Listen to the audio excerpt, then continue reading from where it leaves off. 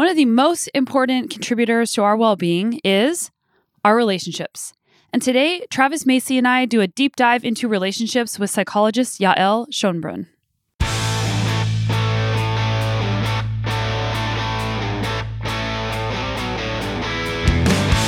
Welcome to the Sonia Looney Show. This is a podcast about high performance and well-being, and I'm your host, Sonia. And if you're new around here, I am a world and multi-time national champion in mountain biking, and I still race professionally. I'm a health and mental performance coach, a writer, a mom of 2 little kids, and I own my own business. And if you're not new around here, welcome. I'm so glad that you're back, and I'm so grateful that you are a part of this awesome community and that we get to learn and grow together. There's this great phrase that we often use in psychology, which is acceptance paves the way for change, because it gives people the space to come there on their own. And at the end of the day, if somebody's going to change, it needs to be self-driven. In fact, I'm going to sound like a broken record, but the more you want your partner to change and the more you try to push it, the less likely it's going to be. That doesn't mean that you can't plant the seed and say, I want things to be different, but it's much more helpful to say there are things that I want to grow in this relationship or ways that I want this relationship to evolve that are much more inviting for your partner. And that is sort of the approach to take, is how can you invite your partner to be a collaborator in crafting a relationship that works better for the both of you, and maybe even, that works better for you. Greetings from Kauai. We are finishing up a family vacation, including my parents here, that we planned a very long time ago. It started with a wedding for my sister-in-law, and then we extended our trip to enjoy a little bit of time on the island since we traveled all this way. It's been a whirlwind and a lesson in trying to manage all the things. I have a lot of schoolwork I've been trying to do here, including a digital on-site. And I've learned a lot over this course of being here, and also trying to be present with the children, with going places, but also working on my computer in the car on the way to go places. So it's been an interesting balance. And tomorrow we head back to Canada. This is one of the longest breaks I've ever taken from my mountain bike, and I'm definitely missing riding on the trail. So I'm also looking forward to getting back to that. There's a couple things I've been thinking about. So number one, I've talked about this before, but the impact of doing lots of small things. I talked about this a lot when my son was a newborn in 2020, when we had no childcare for almost 2 years, and I still had to maintain all of my work duties. So doing things, doing 5 minutes here, 10 minutes there, it doesn't beat doing longer focused periods of work and concentration, and longer focused periods of work and concentration is better for maintaining stress levels because you don't feel pulled in every single direction. But if you don't have that option, even doing a little bit is better than doing nothing. That goes for sports, that goes for work, and all of those small efforts over time compound, and it might not feel like you're doing anything. And this trip has been a great example of that for me with my schoolwork, because it's been hard to sit down for any extended period of time to get anything done. And also my training. My training has not been ideal here. I've been running for only about 30 minutes a day, and it's a reminder that something is better than nothing. And we can get so attached to what a perfect picture of something has to look like, what a perfect process has to look like. And it becomes this permanent thing. We think that it always is going to be this way. So zooming out and remembering that small steps matter, and that it's okay to have an imperfect process, and it's okay for especially short periods of time to do less than what you were doing before, because you simply just can't do what you were doing before. Another takeaway is the narrowing of perspective. So whenever you are stressed, or whenever you have a lot of different inputs, which many of us do, our actual field of vision becomes narrow. We are experiencing more negative emotions, which actually narrows our perspective. And if you can take a second to zoom out and look at the big picture, it can actually help you get a more complete picture of how things have been for you. So if you are going through a stressful time and you feel like your field is very narrow on maybe the challenges you yourself are having, or all the different ways that things aren't the way that you want them to be, I encourage you to take a second to zoom out, and maybe even do it with a friend if you're having trouble seeing the big picture, because it might help you realize that while things are hard, they may not be as hard as it seems. I hope those are some actionable takeaways that you can put into action right away. And now I want to get into today's podcast. I'm really excited about today's podcast because I got to sit down with my friends and have important conversations about how to have better relationships, how to have better romantic relationships, how to have better friendships, because relationships are one of the most important things in our lives.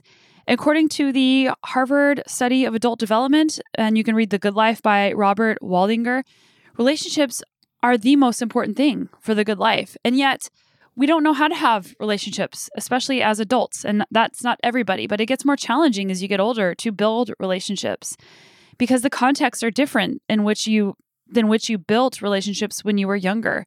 And there's a lot of different forces at play whenever it comes to relationships. And that is especially true amongst different generations. And what's at the center of relationships? Love.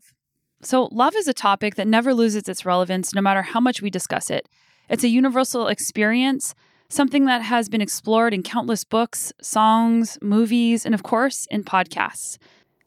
But as our relationships evolve, it's important that our thinking about relationships evolve too. And this topic I'm about to mention isn't something we covered in the podcast. It's something that I've been learning about in school.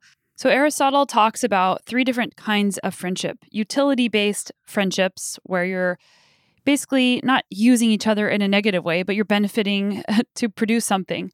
Pleasure-based friendships and character-based friendships on virtue. So Aristotelian friendships based on virtue means that you can bring out the best in each other and inspire one another. Another part of the fabric in relationships is a high-quality connection, and this is founded by Jane Dutton. And high-quality connections don't have to be these deep, intimate friendships. They just have to have positive energy, respectful engagement, regard for competence and humanity, and mutual vulnerability. I actually wrote about this in one of my papers just a few days ago, the importance of high-quality connections, the way that we communicate, and the just importance of relationships in general to combat loneliness. So now I'll get back to the content of this podcast today. I just wanted to share a couple things from school that we've been learning about relationships. So how can we continue to be our best selves in a partnership, to have that Aristotelian form of love and friendship? In this special episode of my show, we take a deep dive into the complex and ever-fascinating world of relationships with relational psychologist and ACT psychologist Yael Schonbrun, an endurance athlete and podcast host Travis Macy, who has co-hosted multiple episodes with me and is my partner in crime here in a lot of different projects. If you didn't hear my podcast with Yael Schonbrun about her parenting book, Work, Parent, Thrive, where we talk about parent enrichment and the importance of role switching and how that can impact our parenting to do lots of different things, I encourage that you check it out. She is a clinical psychologist and assistant professor at Brown University. She is the former co-host of the Psychologist Off the Clock podcast and a mother of 3. She also is a writer for The Growth Equation, and you've heard from Brad Stolberg and Steve Magnus on this podcast. And Yael contributes relational content to The Growth Equation newsletter and website. Her academic research revolves around the intersection of relationships and mental health conditions. With numerous scientific articles and chapters and books under her belt, including her book Work, Parent, Thrive, she is an expert in the field. Her unique approach blends ancient Eastern philosophy with scientifically backed practices, helping individuals and couples manage work, parenting, and marriage more effectively. Gosh, who doesn't want that? Travis Macy, on the other hand, is no stranger to endurance or to this podcast. He's an endurance athlete, and he has won some of the world's biggest adventure races and 100-mile running races and mountain bike races. You can see why he and I are friends. And he's the host of the Travis Macy Show podcast, which I highly encourage you to check out. I've been a guest on his show a couple of times. His perspective as a male athlete, a father, a husband, and a podcast host adds an exciting layer to our conversations about relationships.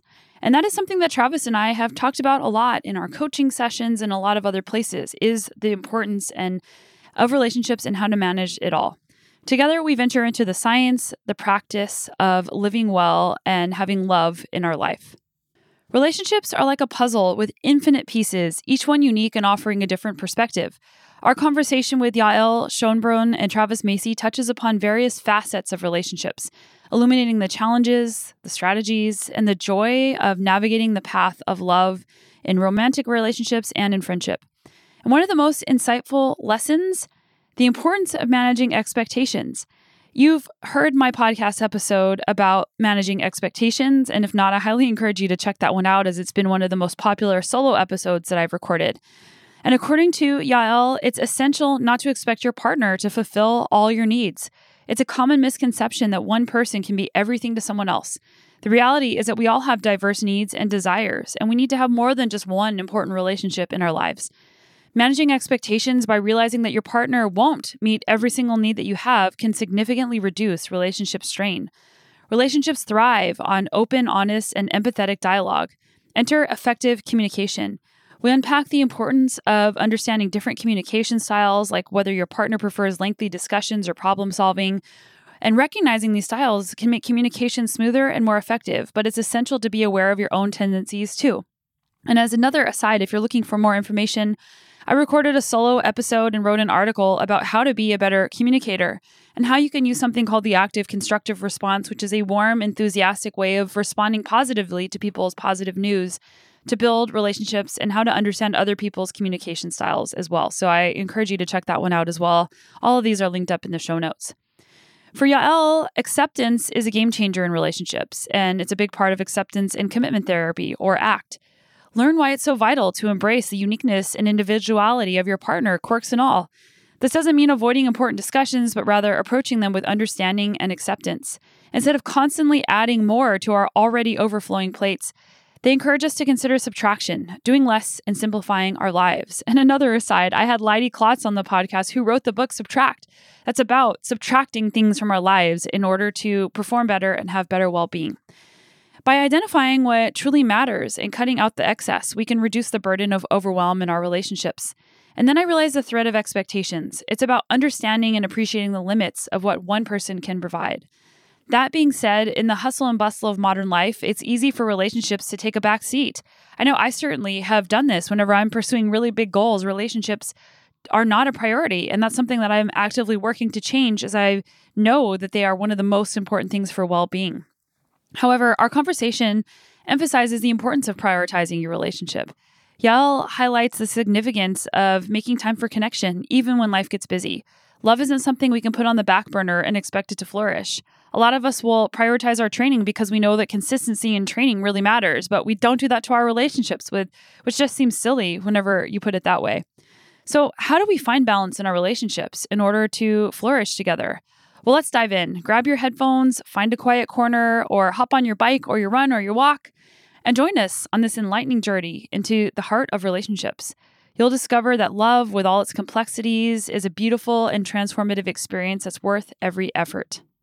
And just a quick heads up, there are transcripts of all of my podcasts on my website. So if you hear something, or maybe you are interested in the podcast but don't want to listen to the whole episode, head on over to sonyalooney.com/podcasts, where you can find the transcripts under the show notes of every episode. And you can also use the drop-down menu to sort my podcast by topic, because I've been doing this podcast for 6.5 years. I've had a lot of incredible guests. We've covered a lot of different topics, and it can be overwhelming if you're trying to figure out where to start. So feel free to go there.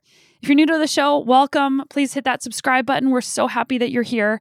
And if you've been a longtime listener and haven't left us a review yet, we would really appreciate that. Just click on over to where you listen to your podcast, hit that 5-star rating, and maybe give us one insight that you've learned from the show.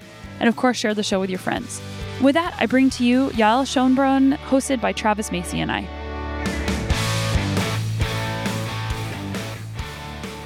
Yael, Travis, welcome to the show. Thank you so much for having me. Good to see you guys.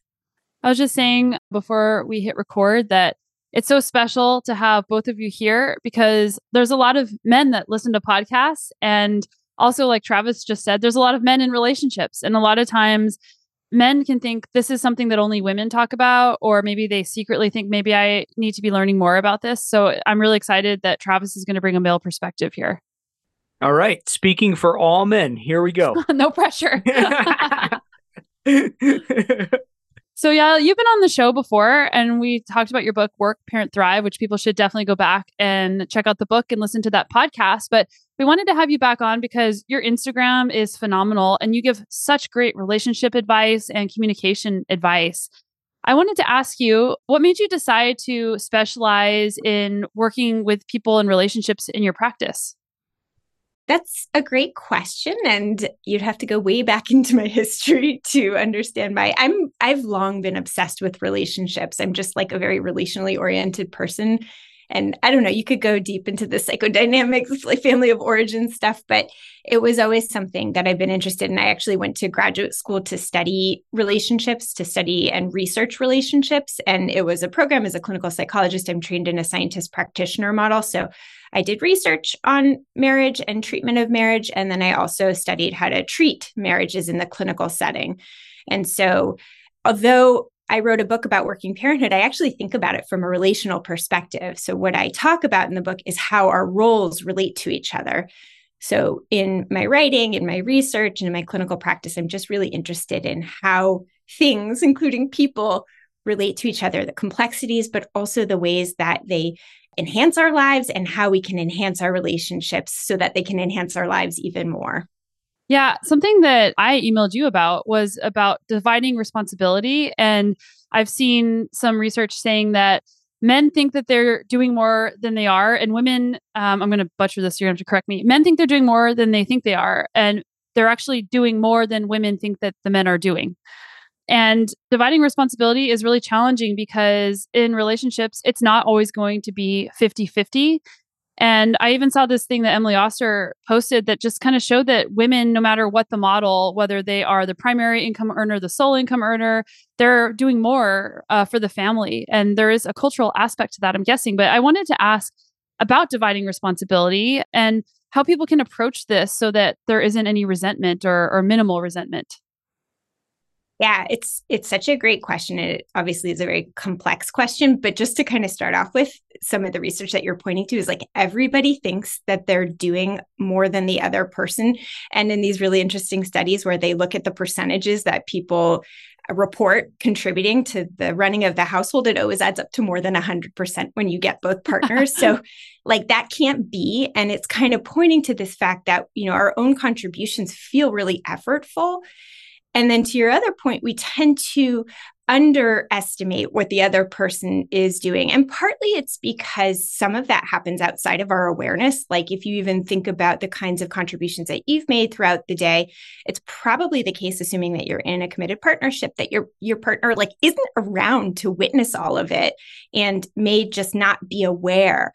Not to mention the fact that sometimes our efforts really cost us a lot. So like if you're helping your toddler get out the door, it feels like a big burden. So even though at the end of the day, you can say, I got my toddler out the door, that statement doesn't capture the effort that it took to get that child out the door. So the question of what we can do, I think is complicated, but even just to start with that recognition that probably our partner is also doing a lot to contribute that we're overlooking can be helpful. Yeah, I like it. And my wife and I got the same advice from a marriage counselor early on. You're both going to think you're doing more than the other person.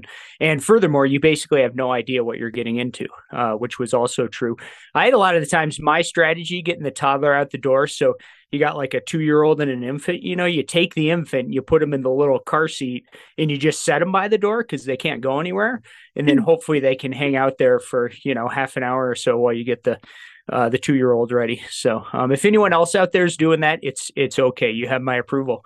So my question, Yael, is let's say you finally find yourself in this couples therapy session.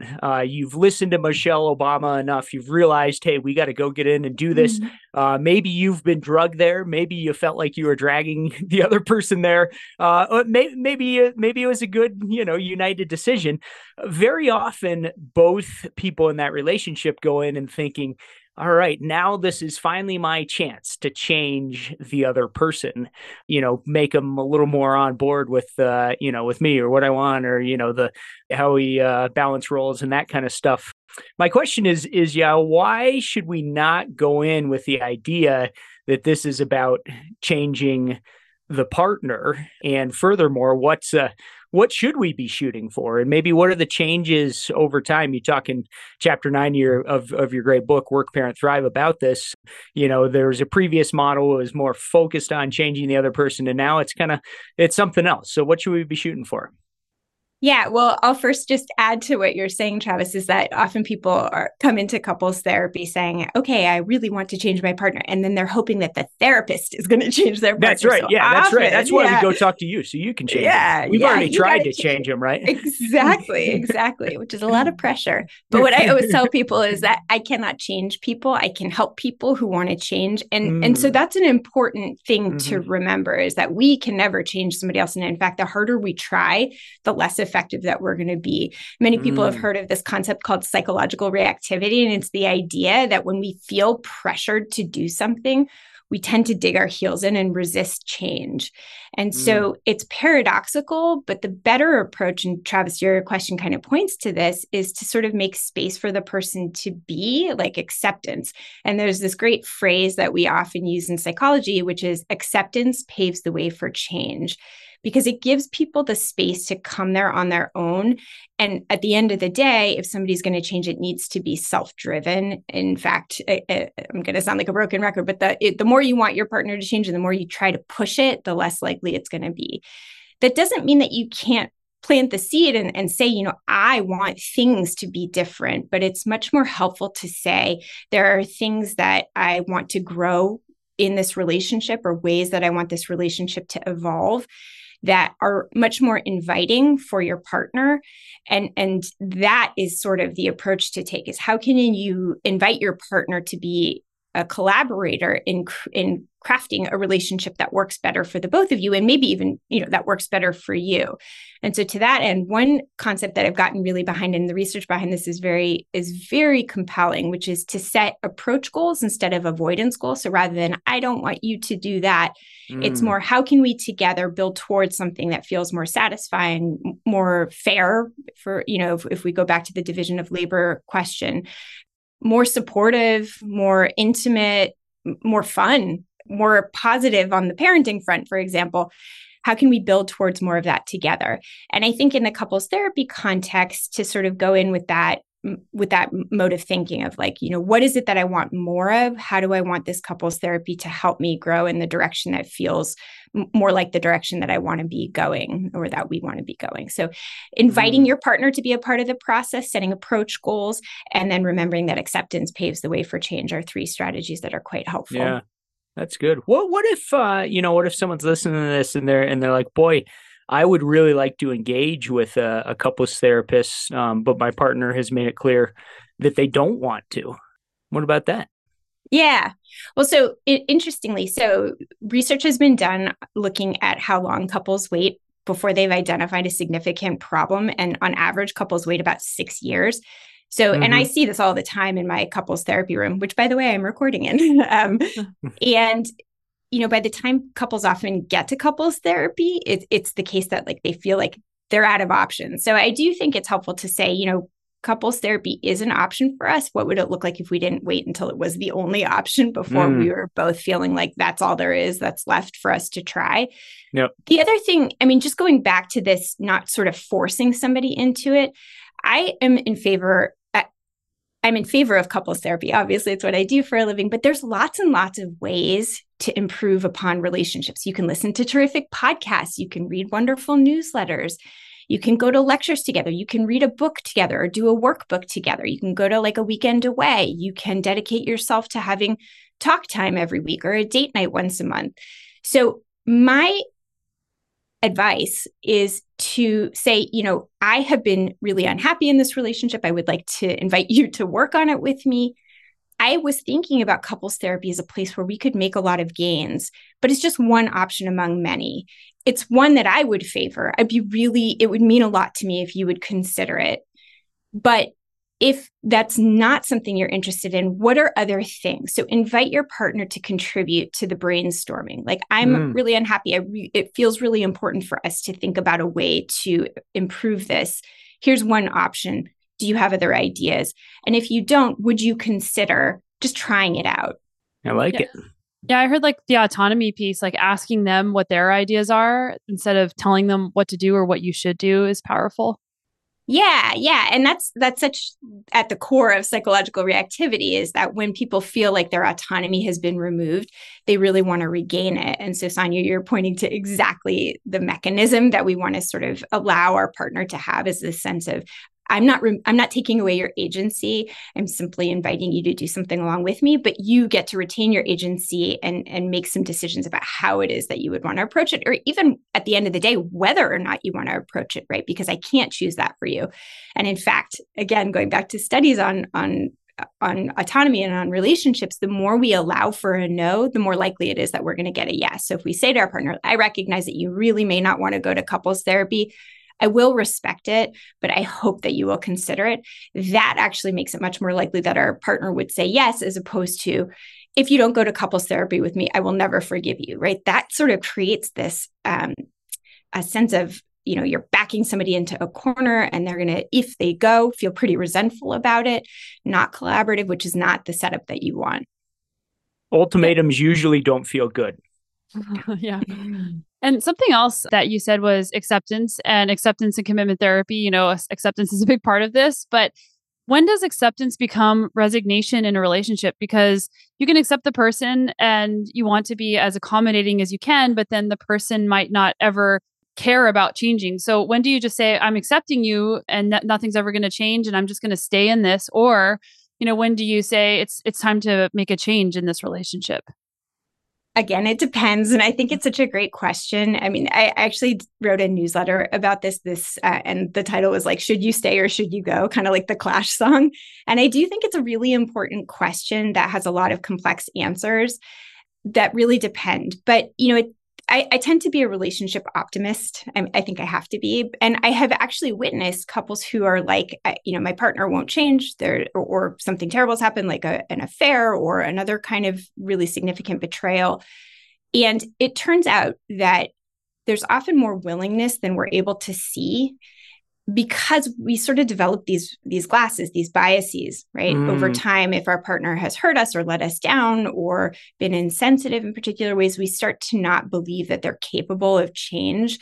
And in fact, most people are capable of some level of change. It just has to be a kind of environment where they feel invited and not afraid, and where you, wearing your relationship glasses that have a hard time seeing the ability to change, can sort of look for disconfirming evidence. Because for self-protective purposes, we often come to the conclusion, like, there's nothing, like, our partner won't ever be a better person and they kind of stink and I made a mistake.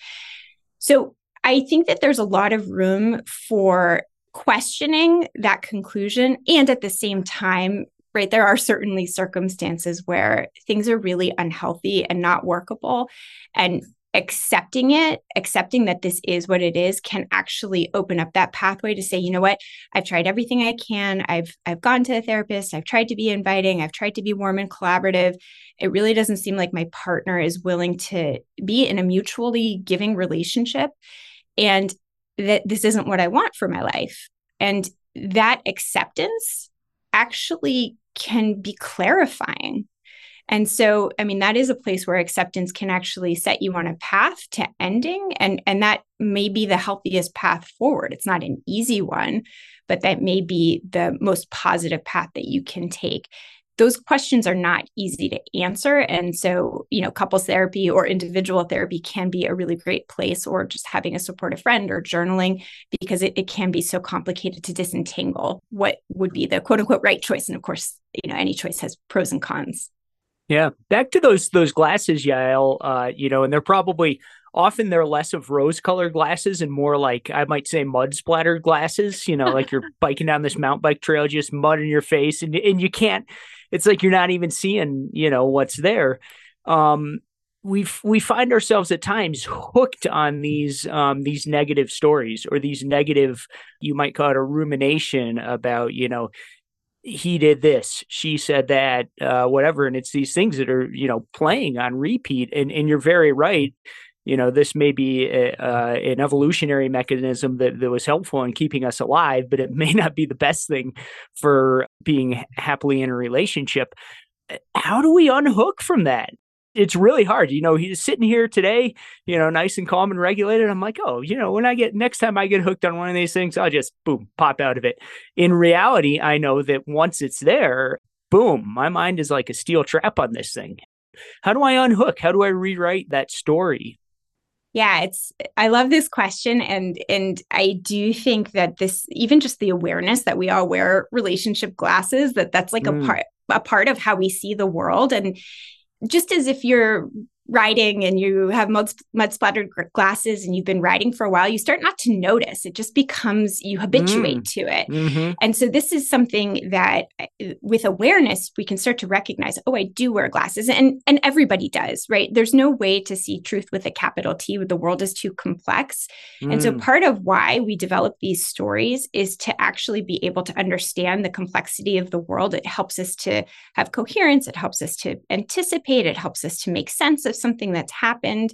And so the storytelling that we do as human beings is just a part of being human. And of course, we tell stories about our partner, who they are and what they're capable of and what our relationship is and what it means to us and what's possible. And recognizing, so this is a skill in acceptance and commitment therapy that we call self as context. It's this idea, this notion that the mind creates labels and stories, and that there are different perspectives that can be taken. And often the one that we're inside is our own perspective, but that is just one of many different perspectives that can be taken. And the second skill that your question points to is the skill of diffusion. And that's the ability to unhook from the stories and the labels that our mind generates. And one of my favorite diffusion skills is the most simple. And it's just, my mind is telling me the story that, or I'm having the thought that. So it's adding this prefix that helps you to recognize that this is just a product of the mind. It's an important product of the mind, and it has some truth and it has some utility, but it's not all of everything. And there may be limits to the usefulness that it has. And there may be important features of the world or of your partner, or of your relationship that you're missing because that story is so much covering the way that you're seeing the world. And so being able to say like, okay, I'm having the thought that, or my mind is telling the story that, helps us to take the glasses off a little bit and say, what else could there be? And to look actively for that information. It's almost like we have to change the filters in a pretty proactive way, because left to its own devices, our mind will naturally gravitate to these simple stories because it's efficient. It helps us make sense. And when we practice it so much that it feels like truth with a capital T, even though it's just a story. I like it. Sometimes I tell myself I don't have to believe everything I think, and it's love that. It's also really hard to do. I mean, one time I wrote a whole chapter about changing stories in your mind, and I really struggle with it. Yeah, and your question, I didn't talk about the emotion part, but you mentioned like it's okay here in this nice, calm, collegial atmosphere where we're chatting and nobody's angry to say, oh, I just unhooked from the story. But when we are angry, when we've been set off, when somebody's hurt our feelings, that's a really hard time to say, oh, no, that's just a story, one of many. And there's an interesting physiological thing that happens when we feel emotional that explains it, which is that our attention narrows and our body kind of gets into, preparation to protect us mode. And that's not when our prefrontal cortex, the calmer, more rational part of our brain, can help us do this work of saying, okay, it's just a story. And so part of the practice is recognizing your cues when you get highly emotional and having some grounding or calming strategies to help your emotion come down so that you can do that work. So you got to sort of take the emotion down first, because when you're in highly aroused state, that's not the time and place where you're going to be most effective in saying, oh, it's just a story. Yeah, I want to share something that I do whenever I get frustrated, and maybe you can help me make this process even better, Yael. So the first thing I do is like I label the emotion, because we feel these things and it's like, oh, we don't know what we're feeling. Maybe I'm angry or I'm frustrated. And then I ask myself, well, why am I angry or frustrated? What happened here? And then I say, well, I asked this person to do this 10 times and they didn't do it. Or this person, I feel like this person is letting me down. Or, I try and figure out like, what am I uncovering here that has been threatened? And then I also ask, maybe it wasn't on purpose. Like maybe it wasn't intentional. There's lots of things that we don't do on purpose. And then the last thing I ask myself is, am I scanning for all the ways that this person did not fulfill the need that I had? And am I way too focused on all the things this person isn't fulfilling versus how are they actually contributing?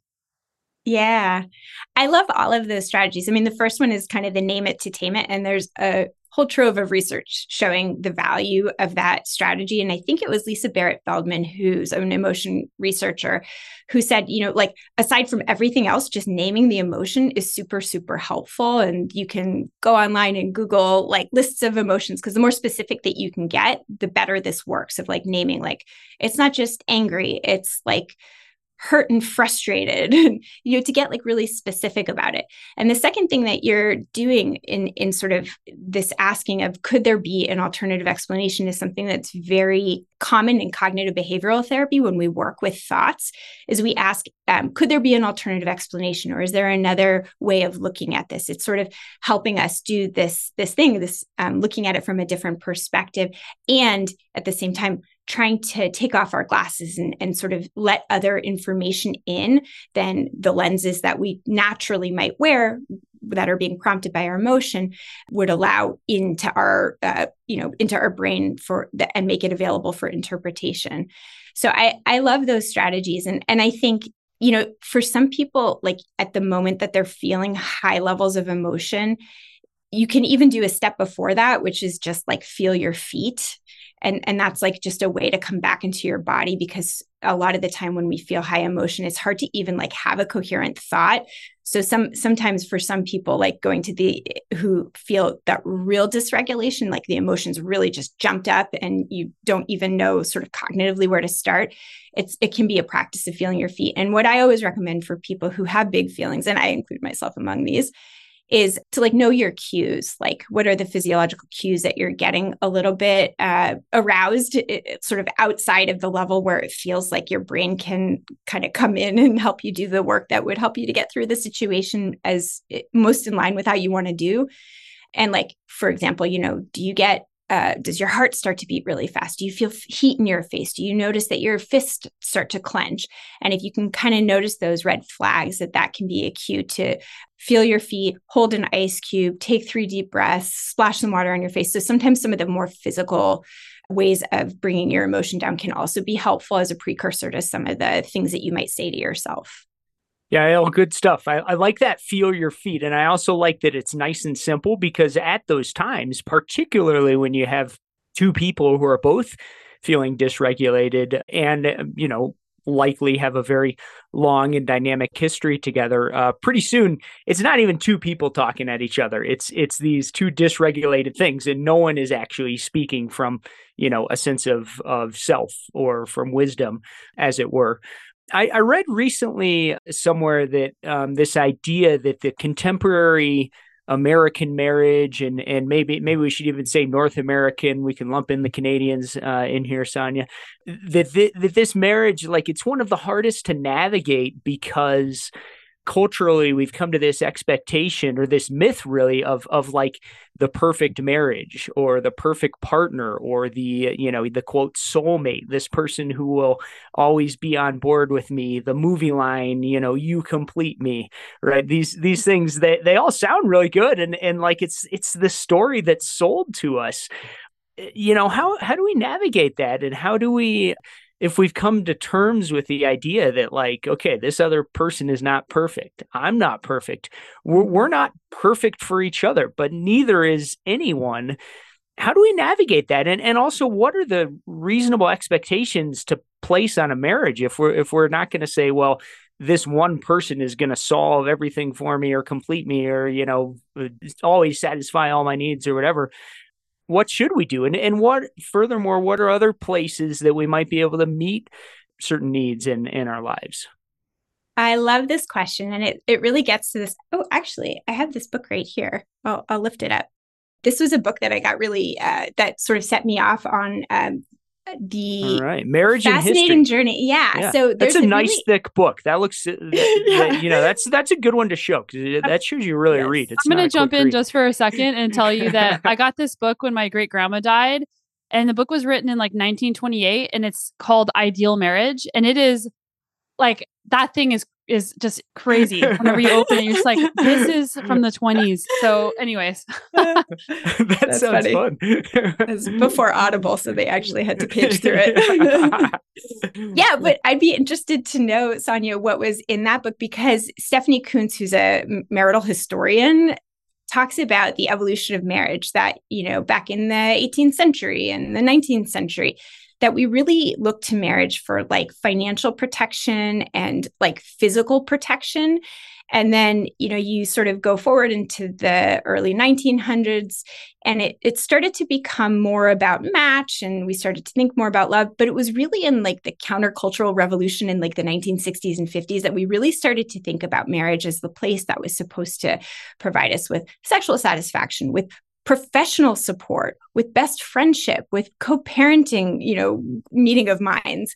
And the pressures have just increasingly mounted on marriage since then. And I do think that there is so much that we expect from marriage, and at the very same time, just as our expectations are rising and rising and rising, we're actually contributing fewer and fewer resources because we're so taxed by the intensive parenting pressures, by the work pressures, by, the fact that life is just busy and there's a lot of things that we want to do. And we have this idea that we should be doing it all. And I think that's okay, but we need to it's okay to expect a lot of your marriage. It's okay to want to do a lot of things.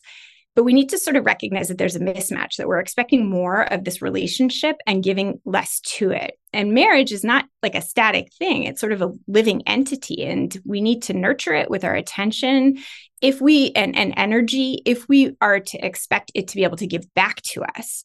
And we should expect it to give back to us. I think that's sort of what, there's this Harvard longitudinal study in this book that recently came out called The Good Life by Bob Waldinger. It's a great read. And what they say is, on balance, the thing that makes for a happy, full life is the quality of our relationships. And that's not just your marriage, but that marriage is a big part of it, or it can be if that is a part of your life. And so what the answer isn't to expect less necessarily, although you can, but if you do expect a lot, to really think about what you're willing to contribute to it. If you want it to flourish and give back to you, you need to feed it.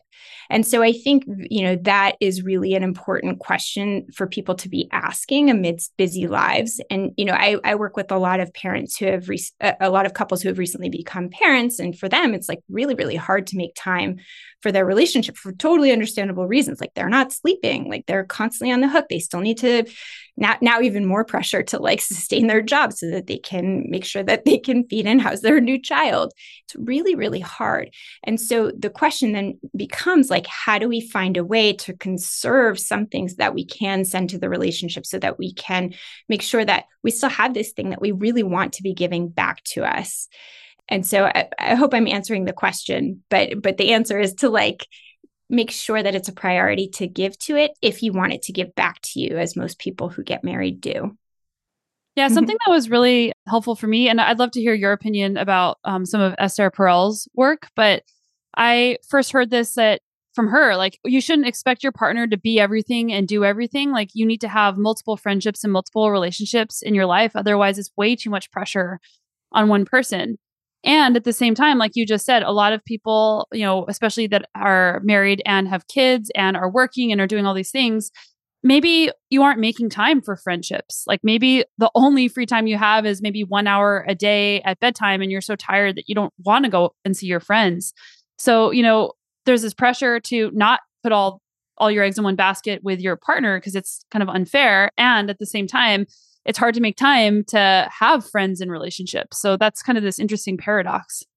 It is an interesting paradox, but I think that it is an important question of like, what are you spending the most time on and what are you spending the least time on? And does that match with what's most important to you and what's least important to you? Because I think that we tend to get caught up in doing things that maybe aren't of value, and then we stop doing things that are really valuable. And I do think, we got to give to our marriage if we wanted to give back. But and you had asked this question, and I sort of went off on a tangent and forgot to include it in my response, but it is absolutely the case that we can't expect our partner to meet all of our needs, right? For example, our partner may be a great listener, but may not be as good of a problem solver, or they may be really kind, but not as good at like being assertive and like sort of pushing back on some of our ideas.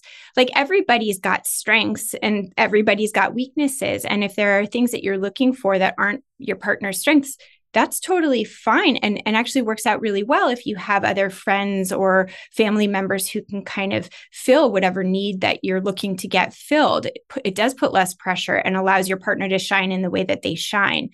But Sonia, you're bringing up this important point, which is, but we don't have all the time and energy in the world to devote to like also the friends and also our work and also our kids and also our marriage. And I think there are realities there. But what I think is comforting is there's phases of life, like certainly when your kids are really young, it's a hard time to make sure that you're not only, nourishing your partnership, but also finding friends and also doing the work that's really important to you and all the finding time to sleep and maybe, have a break and stare at a wall once in a while. Like your time is just constrained. I was actually just reading a research study that was looking at sort of the trajectory of marriage after parents had their first baby. And what they found was that there is like a pretty predictable drop, not for all couples, but for many couples, marital satisfaction goes down after they have their first child, but it tends on average to return to the level that it was before the baby arrived at about age 7, when the child turns 7, which is like when they're in school and they're a lot more self-sufficient. And so there's some hope to recognize that like a lot of the demands that can be on us when we have really young kids are time limited. And so it's really a question of like, for now, what do I want to make sure that I'm prioritizing? What do I want to keep the ball rolling on, even if it's just a little bit of effort? And what can I let go of for now? Because there's only so much time and energy that I have in a given day. Yael, I love what you're saying. I hear you talking about patience, which I think is so important. And maybe some people are more naturally wired for patience than others. For me personally, patience is really hard, and it's good to. Me too. Yeah, it's good to hear those messages. And I do know in my experience, my kids are now 10 and 12. Like things have gotten easier. The fact that they're a little bit more self-sufficient. I know that my wife and I feel less overwhelmed and it's a little more fun, honestly, like It's fun to, at least for me, I have more fun doing stuff with kids than sort of taking care of young kids at home, which honestly was really challenging. That leads me this conversation about overwhelm and just all these demands that we feel from ourselves, from our partners, from society, from work. You talk about this again in your great book, Work, Parent, Thrive, which I highly recommend. And you talk about in one chapter the idea of what if we consider less? I think about back to another kind of cycling metaphor, like when you're riding a bike, very often the wise thing to do is to coast for a little bit, right? Freewheel. This is when you recover. It's when you replenish. It's when you get ready to push hard again.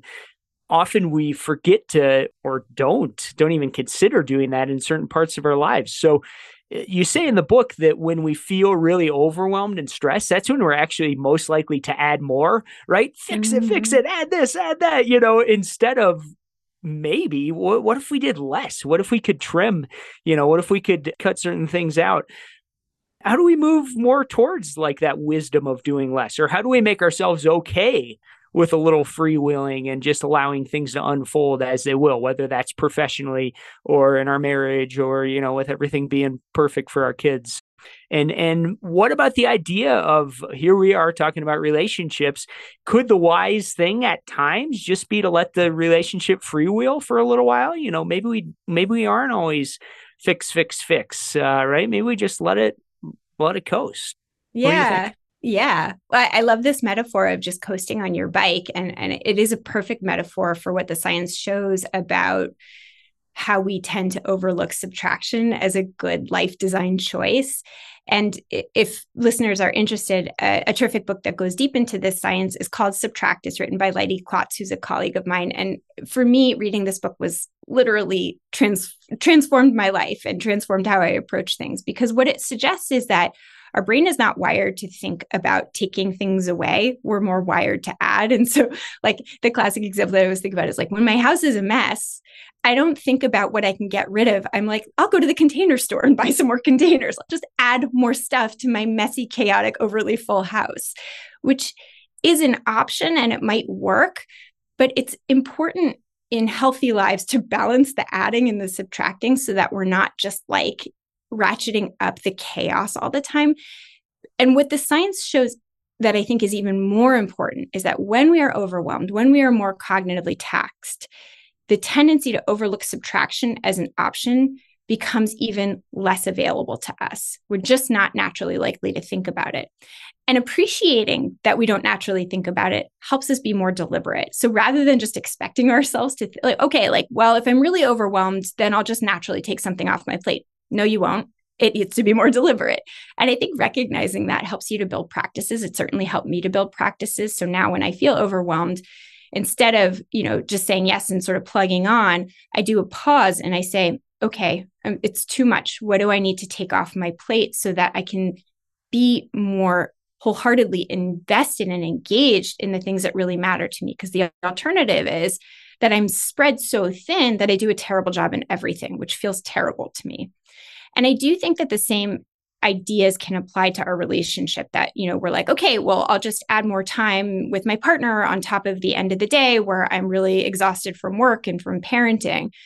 Well, what are ways that you can take things away or even have down quiet time with your partner? So this can be sort of a way that you combine coasting and still find a way to incorporate your partner and connectedness into the mix. And I will say that I use that for myself. My partner and I are really busy with our 3 kids and our jobs and, all of our other responsibilities. And we both have hobbies and like to work out. But we really like our downtime. So we do our down quiet time together on the weekends. And we're really deliberate. We make very few social plans on the weekends. And we every Friday night at the end of an exhausting week, we try to come together. And sometimes we're not awake very long, before we pass out, but it's sort of that's our tradition is we come together. That is our time to be just the 2 of us after the kids go to bed. And so building in those kind of practices, even the quiet kinds of practices, and sort of making even a couple's commitment to doing a little bit less so that you can be more available to be together, I think can be a really healthy thing because lives are really chaotic. I want to shift gears a little bit because I think for the majority of this podcast, we've talked about perception, how we're perceiving our relationship and the things that are going on around us, the things that are going on in our head. But there's a communication piece, what's coming out of your mouth and how that's landing on somebody else. And we can't control what somebody else thinks about what we say, but we can control how we say something and how we try to convey, how we're feeling or what we need. So I just want to shift gears to starting to talk about communication. And I guess the first question is, how do people even understand how they're communicating or get a feel for what type of communicator they are? Yeah, that's such a great question. And I certainly do a ton of communication training as a couples therapist. And I will say I've loved your episodes on communication. I think it's such an important skill. One thing, though, that's really interesting about the literature, the studies on communication, is that they matter less than we think. The thing that matters more is sort of the sort of feeling that you have. So the skills are really helpful in giving one another the feeling of being cared for, being heard, being connected, being seen. But you don't have to do it perfectly. And so I think that's just an important sort of starting point is nobody has to do it perfectly. It's more about effort. There's actually one study that I'm constantly sharing about on social media and with my clients that suggests that empathic effort is far more important than empathic accuracy, right? It's the effort, it's the care that we put in that matters so deeply. In terms of what kind of communicator you are, the major distinction that I have found most useful, and this comes from cognitive behavioral couples therapy, is the distinction between discussions and problem solving. This is a really simple tip that is very helpful with your partner, with your kids, at work, with friends. And it's to recognize that how you approach a conversation, what your sort of agenda is often not, you may not be aware of it, but it is probably falling into one of those 2 categories. You either want to share what you think, feel, and how you see a situation, or you're wanting to solve something, to make a decision, to figure something out. And what often happens between communication partners or between partners in a relationship is they're on different pages. Like you have one person that wants to vent about their day and the other who hears like, I had a hard day, help me fix it. And so they're coming in with problem solving strategies. And when that happens, the person who just wanted to vent about their day feels really invalidated, because rather than hearing and really being sympathetic and understanding about what it is that I'm feeling and how the day went, you're telling me that I should have fixed it. But that's how it feels, even though that's not the intention of the person who's trying to problem solve. And so appreciating that there's these two different kinds of conversations, and that being on the same page and being able to clarify, like, hey, I think you just heard that I wanted to problem solve, but actually what I really want was just to vent, will help you to get more on the same page and to be appreciative, to be able to connect in an appreciative way with what it is that each of you wants to get out of the conversation. And so the other point that I often make in couples therapy, and I write about too, is that people often go too quickly into problem solving when things are hard. The temptation, and we live in a society that's, and if you're good at work, you're probably a great problem solver, and it's well and good, but in close relationships, problems are often very complex, right? They have a long history. There are triggers. There's family of origin stuff. There's your complicated household division of labor stuff. Like there's, what you each want in terms of your long-term and short-term agendas. It gets so complicated. And so if you jump too quickly into problem solving, you're probably going to end up generating a solution that is very simple for a complicated problem. It's not going to work. You can't simple solve a complicated problem. And when you do, it ends up being much more frustrating. So it's helpful to kind of slow down before you problem solve, like deeply discuss, how do you each feel about the issue? What are your perspectives? What are your priorities? What feels important? What feels not important? What do you want the other person to know about whatever the thing is? And to kind of slow it down. There's other really simple things that are important, like, if two people are speaking and nobody's listening, that's going to be pretty frustrating for both people. If you're telling somebody that, if you're sort of mind reading, you feel this way, you think that, that's not going to feel good for that person. It's not going to be very connecting. So there's kind of some simple tips, and you talk about them too, of like speaking from your own experience, sharing things subjectively, not objectively, being curious, expressing curiosity about how somebody else feels, doing turn taking. So some of these basic communication skills are really helpful. But again, you don't have to do it perfectly. The point is to sort of show up and give your partner the sense that you care to express yourself and be known, and you care to hear and know better about the other person. Yeah, this might be off topic a little bit, but something that I experienced in past relationships was that I'm not somebody that yells and screams. I'm very calm whenever I'm having conversations. I try to not let things escalate. And because of that, previous partners would perceive that I wasn't that upset about it, that this isn't that big of a deal. And I would end up eventually ending the relationship over, one of those things that I brought up repeatedly. And feedback that I received multiple times was, well, you didn't seem that upset about it. Like, I don't understand why this is such a big deal, because I wasn't yelling and screaming and getting all emotional. So, I mean, that's a communication thing. It's like how to better convey that this is a big deal if you're not somebody that wants to get agitated and emotional and yell and scream. Yeah. You're raising something that comes up a lot in couples therapy, and it, for the person on the other side, so like your partner, they probably were like, where's this coming from? I thought everything was fine. Like, you just pulled the rug out from under me. And you were probably more of the mind, what are you talking about? I've said this so many times. How did you not hear it?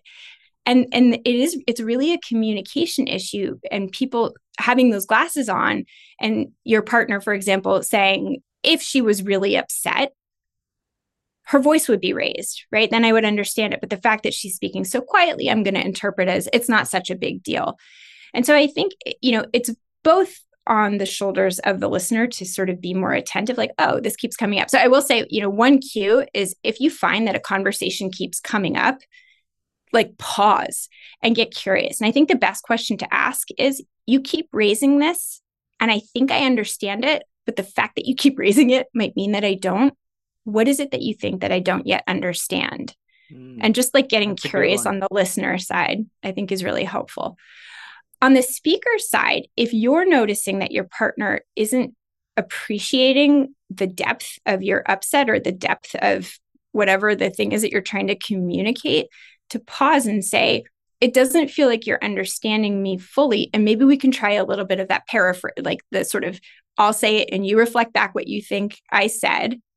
And then through that, we'll figure out like where the gap is. Because I don't feel like you totally get it. You do, but let's have that back and forth of me making the statement, you reflecting it back, and then try to figure out like, what is it that's getting lost in translation? Because if you keep saying the same thing, they're not going to hear anything different. In navigating these sorts of communication style differences, Yael, is it helpful to look at, both partners' families of origins, maybe, or maybe in one family, Sonia's, for example, people talked about big important issues and they weren't yelling, they were talking. That's the experience she had.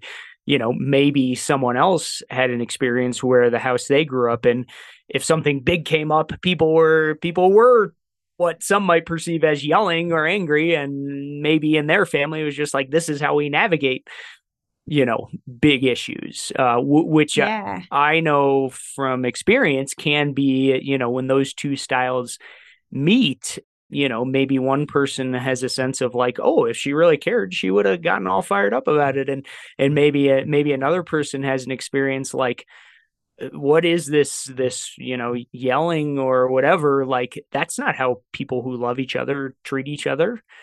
How do you navigate that? And does that usually have to do with, family of origin, would you say? Yeah, a family of origin certainly plays a role. Although interestingly, it can go either way. Like if you grew up in a family where there was a lot of conflict, you might think, speaking loudly and more aggressively is okay. Or you might go the opposite way and say, that was so painful as a kid, I'm going to do the exact opposite. And if you start getting aggressive, like I'm out, that's too much for me. It's triggering. Yeah. So it can go either way, but it is helpful to understand like what are your ways of communicating and what do they represent, and to kind of break through some of those overarching stories that you might tell, like, oh, a loving person doesn't yell, right? That might be a belief that you have.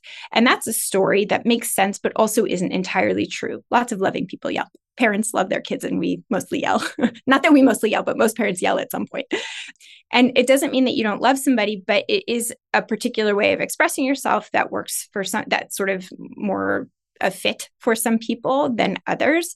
And so getting curious, like, what does it mean when I yell or when you yell? What am I trying to communicate? Or what does it mean when I very quietly tell you that I'm upset? Like what, and to be able to say, I don't think you totally understand that when I speak to you quietly, that's actually really meaningful for me. And I need you to pause and really pay attention. And you can explain, that comes from my background. Like I come from a quieter family, or it's more temperamentally consistent with how I want to show up. It's more consistent with my values. Like I want to show love in these quiet, sort of level-headed ways. And so to be able to share with your partner what the meaning of the way that you're communicating is and how they can understand you better. Because being understood, being seen in a deeper way is one of the hallmark characteristics of happy couples. They feel like their partner sees and kind of gets them and is interested in sort of an over time way, knowing them more and more and more deeply. And as they change, being interested in knowing the new parts of you that emerge over time. So understanding the history, understanding the present, and being curious about like how you're going to go forward, I think is so important. And being able to talk about that is such an important part of relationships. Yeah, that's really helpful and wise. Thank you. So we have time for basically one more question, which I feel like there's hours of conversation we could have. And we haven't even talked about friendships, which is something that I've thought about a lot in my adult, progressing adult life. So, okay, final question. How do you not take things personally? Like in Don Miguel Ruiz's book, The 4 Agreements, one of the 4 agreements is do not take things personally. I take things personally, and I'm working really hard to not do that. How can I work on this? I take things personally too. But there's lots of interesting strategies. Actually, Jill Stoddard, who I don't know if you've had on before, but I love so much of the way that some of the practices that she develops for ACT, for acceptance and commitment therapy. And one of them is sort of, I think it's like WWOD, what would Oprah do? And I think it's really helpful to say, like, what would Oprah think? Or like a friend who doesn't take things personally. Like I have a friend called Erica, and she never takes things personally. So I always think, but how would Erica interpret this? What would Erica think? WWET.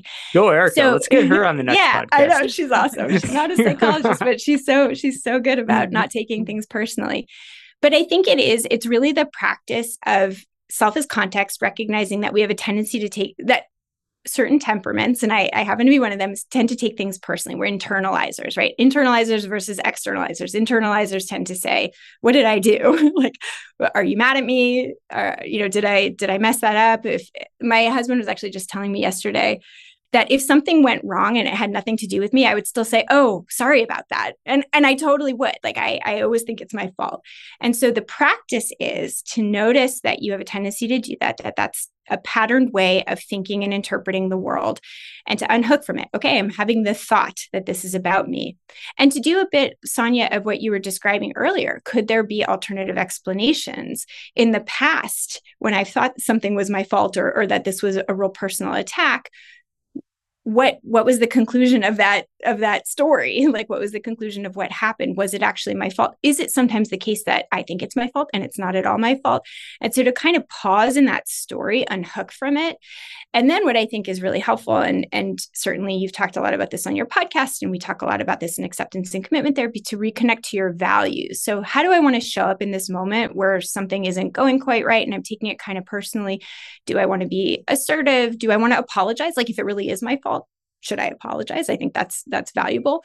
Or what I have started to do, because I mean, the one thing that's important in acceptance and commitment therapy to recognize is, like, there's no delete button in the brain. If you tend to personalize, you might simply personalize. So like for me, it's just a thought.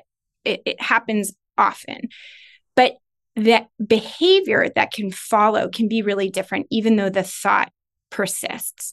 And so for me, I'm not going to respond as if it was personal. I'm going to respond as if it's not personal. And if it is personal, I'll figure it out. I'll apologize. I'll make it right. But for now, I'll just kind of let that thought be and let a different value guide my behavior forward. So it's self as context, recognizing that our mind generates stories, unhooking from those stories, and then letting values guide the way forward. All right, I'm going to keep working on that.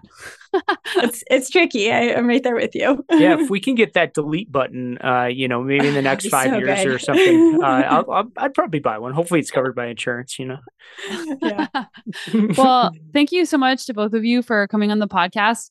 Yael, you have joined the Growth Equation and you have a newsletter. It's called Relational, right? Yes. So where can people subscribe for that? And of course, we'll put that in the show notes too.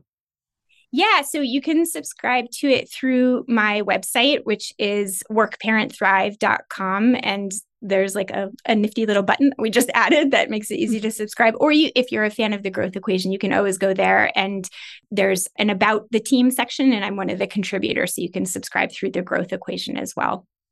And I also highly encourage everybody to follow Yael on Instagram. A lot of these things that we've talked about, she has amazing content on there that is actionable and helpful that I personally am always looking for and at. So thanks for all the work you're doing, Yael. And this is such a great conversation. Oh, thank you for having me. I always love talking with you, Travis. It was so nice to meet you, and I'm such a huge fan. So thank you guys so much. Likewise, Yael. Thanks to you both. I really enjoyed your book. The newsletter's great. The recent one was about this communication styles, discussions versus decision making. Great stuff, great examples. And I know that you have another book project coming as well. So I will very much look forward to that, and wish you the best with the writing process. Thank you so much.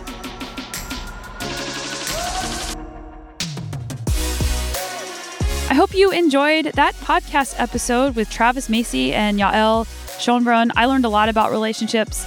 It's something I'm fascinated in, particularly adult friendships, and that is a topic that I have been diving into a lot deeper because when I left Boulder, Colorado and moved to Canada about 10 years ago, I noticed that the quality of my relationships suffered and I was lonelier in my friendships. So I was trying to figure out what are the qualities of an adult relationship, especially whenever you are middle-aged, so that you can have what you need. And I don't have all the answers for that right now, but I am currently figuring it out, at least for me, and we'll be happy to share those insights with you.